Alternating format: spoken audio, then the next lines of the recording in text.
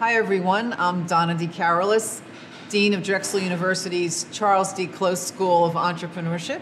And thank you for tuning in and welcome to Starters Review, our program that explores the stories of starters, these entrepreneurs who start something over and over again, and they tell us about their unique experiences. Today I'm here with Nicole Marquis, restaurateur and founder of Hip City Veg, a fast casual food chain that is 100% plant-based. Her story is truly one of passion, of her desire to bring vegan living and lifestyle to the mainstream, which actually coincides with her desire to advance the protection of the environment and also animal rights. Her story is so inspirational. She is just the epitome of a starter. She keeps starting over and over again with multiple locations of Hip City Veg here in Philadelphia and Washington, D.C., and also other themed restaurants such as Bar Bon Bon and Charlie Was a Sinner. So, Nicole, welcome to Starters Review. Thank you so much for joining us. Thank you so much for having me. This is an honor. Oh, our pleasure. So, Nicole, as I learned about you, what I think is just quite amazing about this business is that the restaurant business is very competitive, particularly here in Philadelphia.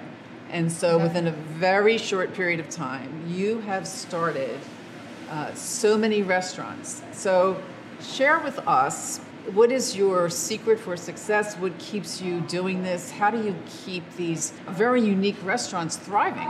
It's a great question. You know, I always say that being an entrepreneur is a state of mind. And every day when growing a business, you're faced with challenges, problems that you have to solve. And so being grateful for what you are doing and being positive, having a positive attitude, for me is a recipe for success. Because when faced with adversity and the everyday challenges of starting again and again, like you mentioned, it really comes to, for me, having a positive mental state. And that can-do attitude really changes worlds. Exactly. I love that you say it's a habit of mind. Yeah. Being a starter is a habit of mind. And so you say that you're grateful and this positive attitude. And we'll talk about this a little later, but I think the whole vegan lifestyle and living a healthy lifestyle sort of enhances and motivates that positive attitude, right? So it's actually right. Absolutely. I think when you are living a healthy lifestyle and all parts, healthy lifestyle for me is not just physical in the absence of disease, but it's also emotional and ethical and in many ways. And so when you live a healthy lifestyle and it's all the parts match, you feel good and you have more energy. And that is definitely good for business. Because in business, you have to have the energy and you need to feel good.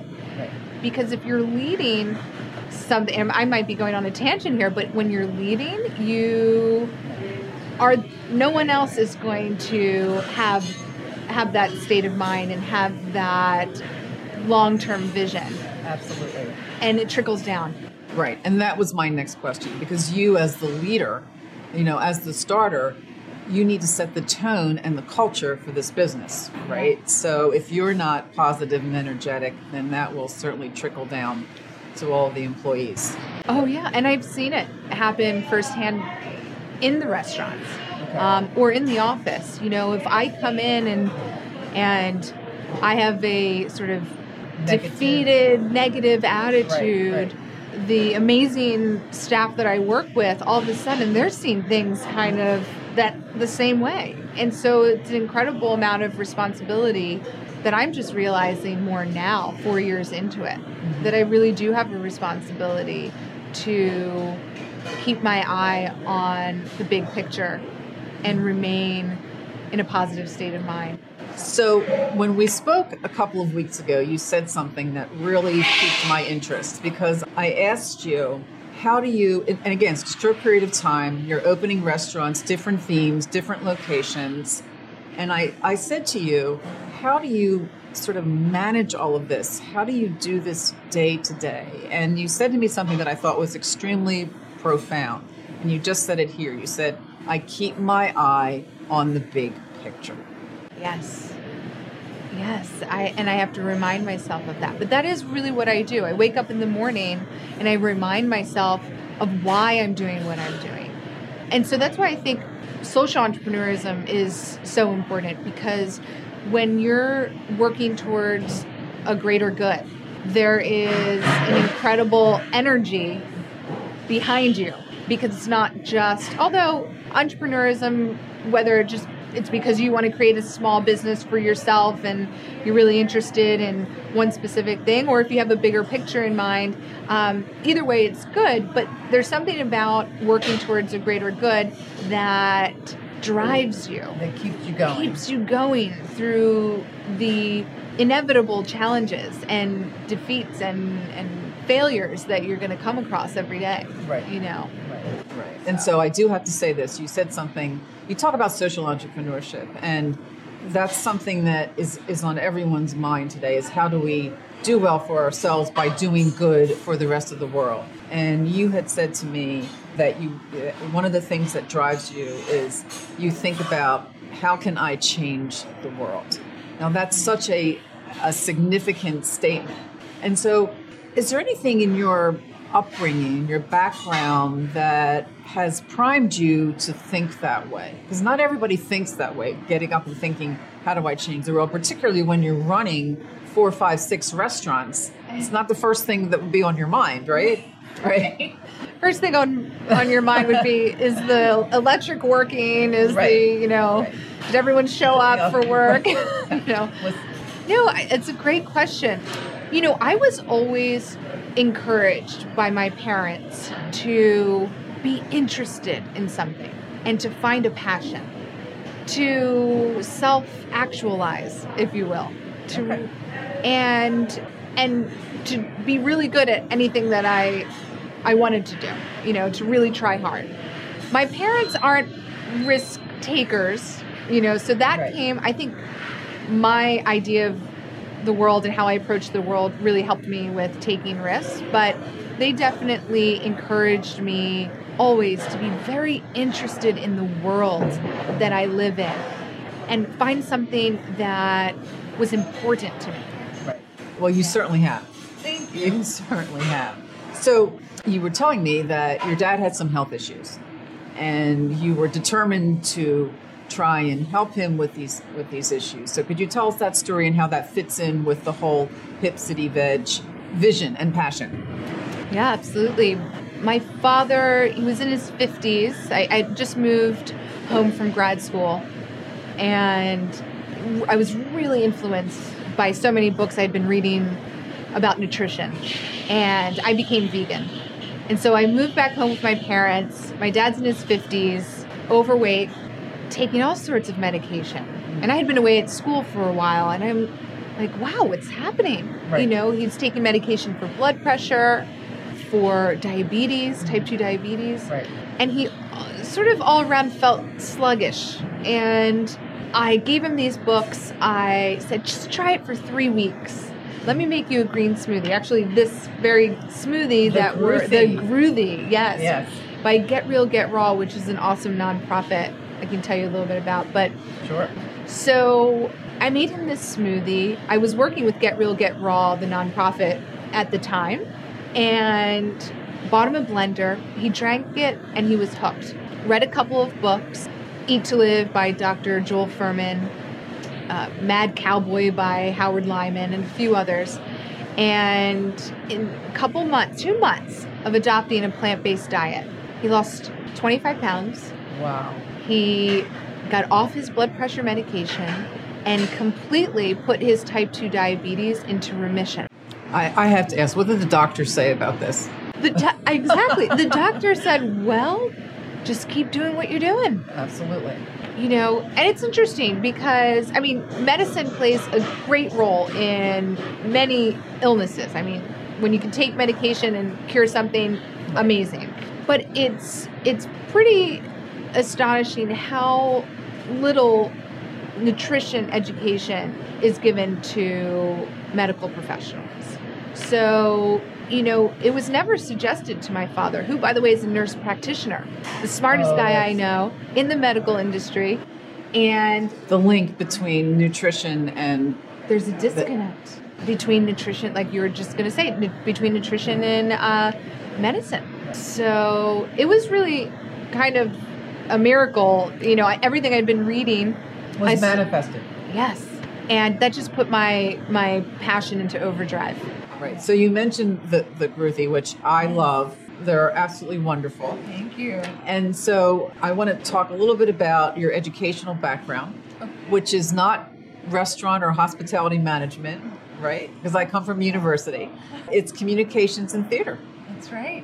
Right. So tell me about that transition. And in particular, I'm really interested, because this will be interesting for our students and for young people. What are the things that you learned in communications and theater that may have helped with your founding and growing the restaurant business, right? I love that question because I use so much from my communications and theater background and apply it to restaurants. In many ways, operating a restaurant is like directing a show, like a Broadway show. What a great metaphor. Yeah, you have the lights, the sound, the actors, the audience, front of house, back of house, on stage, off stage. So we all have our scripts. It's a production. It really is a production. And I enjoy, there's a thrill in managing many parts. Yes. And seeing something build and, be realized. I love that. So, and also I don't really mention all the time, but studying theater and studying classical ballet, I did for about 12 years. There's an incredible amount of etiquette and professionalism that is taught in those areas of interest. So, arriving on time, not chewing gum in front of the ballet teacher, learning discipline, which I rejected and rebelled against, of course, my entire childhood. Right. But that I brought it with me, and there is a level of discipline that I believe you need to start a business and to run the business, right? So it's like being an athlete, a musician. Oh, yeah. There are certain rules of composition that must be followed. Yes. Yes. Oh, that's so great. I love that point because sometimes I feel like I'm an athlete training. Yes. Athletes, they have to eat certain things. They have to have a certain state of mind, wake up at a certain time, train a certain amount of hours in the day. So I love that. I didn't put that together. And how cool is this? Because what you're doing in terms of being so positive and being training has a lot to do with Hip City Veg and your other restaurants and healthy living, right? It's the whole package, as you say. That's right. That's right. So I'm going to ask a question that I ask all of my starters that I interview. Can you share with us a professional devastating moment when you thought, oh my goodness, this is really, really bad, and then how you overcame that? I don't know if I faced something devastating yet, knock on wood. Right. But it happens, I know that. I've faced really disappointing moments. Okay. Whether any, missed opportunities or losing my cool, or not knowing how to manage people. There's some disappointing moments that I had to sort of learn on the fly and overcome. So I'm grateful that yet there's nothing devastating. I say yet because this is a risky business. I mean, business is risky. Right. But again, I'm just continuing to focus on the big picture and the goal. Right.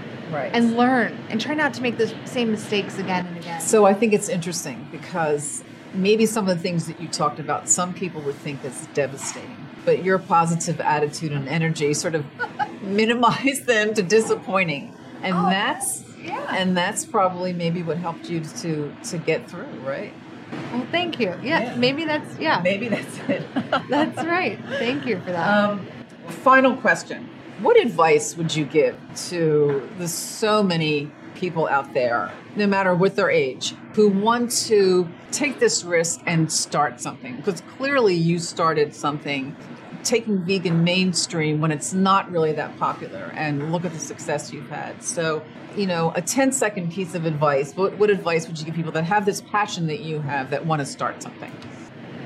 The advice I would give someone wanting to start a business would be to plan.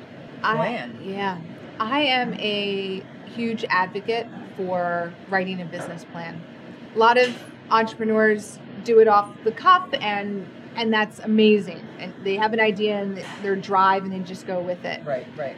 I think it's important to, when you write something down, you take it out of your mind and you put it on paper, it becomes real.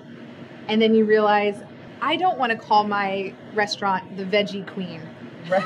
Which is what I first was going to call it. I'm so glad that I wrote it down on a piece of paper. Right. And it was like, that doesn't work for me. Becomes real. And then, I need to have, the moment I realized I need 100,000 forks in the restaurant to get through the next 2 months. Well, it seems so minute, but okay, so I need this much money. It becomes the reality of a viable business jumps out at you when you see it in black and white. Yeah, and there are great ideas. I hear great ideas all the time. And I think of ideas, but the reason why they don't come to fruition is because there's so much work in between having the idea and realizing it. So you need the discipline to do that, which I think harkens back to your background and your training in the theater. Right. Full circle. Full circle. It's full circle. Nicole, thank you. And we're going to end with a toast with our Groothies. Salute. Here's to healthy living. Salute. Thank you, Nicole. Thank you.